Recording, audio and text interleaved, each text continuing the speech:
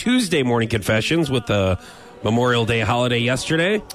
So, Foch, I know this is going to be hard to believe, but my confession is that I was the cabin mate from hell this weekend. So me and a bunch of my family members, we rented a cabin in Ponca, Arkansas, which was absolutely beautiful. But there was about 10 couples there, all adults. And you mean there wasn't any children couples? There wasn't a pair of third graders just randomly with you guys going, hey, can we go? Hey, can we go? Was there ninth graders? Could we drive? We don't have our wanted license. To mention that part. Thank you for doing that. I wanted to make sure you didn't bring like a couple from middle school with you. But I was that person that was up at 8 a.m. drinking their coffee, cackling, having no regard for any of the other people sleeping. It's not that I was trying to wake them up, but, if I got tickled, I'd laugh. And then slowly people would start getting up and giving me the stink eye when they would walk into the kitchen to get their coffee. And so I would have to apologize. Then I would go to bed at 7:30 every night. I couldn't hang.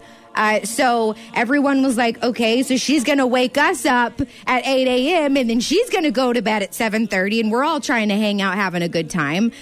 Then also, I was the one that everyone was waiting on to get ready whenever they wanted to leave to go ride razors or to go out on the lake.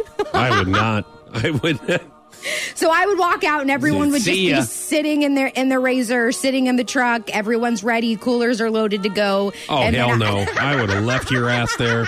I wouldn't even have thought twice. No, I would have turned off my phone for you to call to come get us back. And then have fun. Cackle by yourself. We don't want to hear it in the morning and we don't want to hear it now. Yeah, really.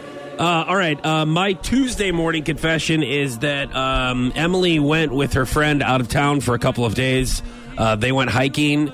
And she called me, and I was excited to hear from her, and I hadn't seen her for a couple days, and I said some things out loud that I cannot repeat on the air. No. Well, she was with her friend, and it was on speakerphone.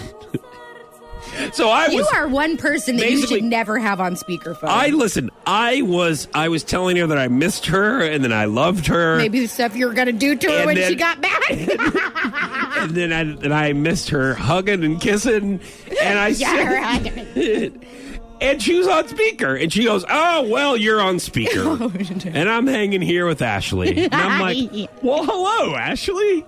How are you? I've never met you, but I hope you're having a delightful time. And just wanted to say that I was missing my fiance and can't wait till you come home. Oh, God. You're listening to Foch and Sarah on Power 96.5.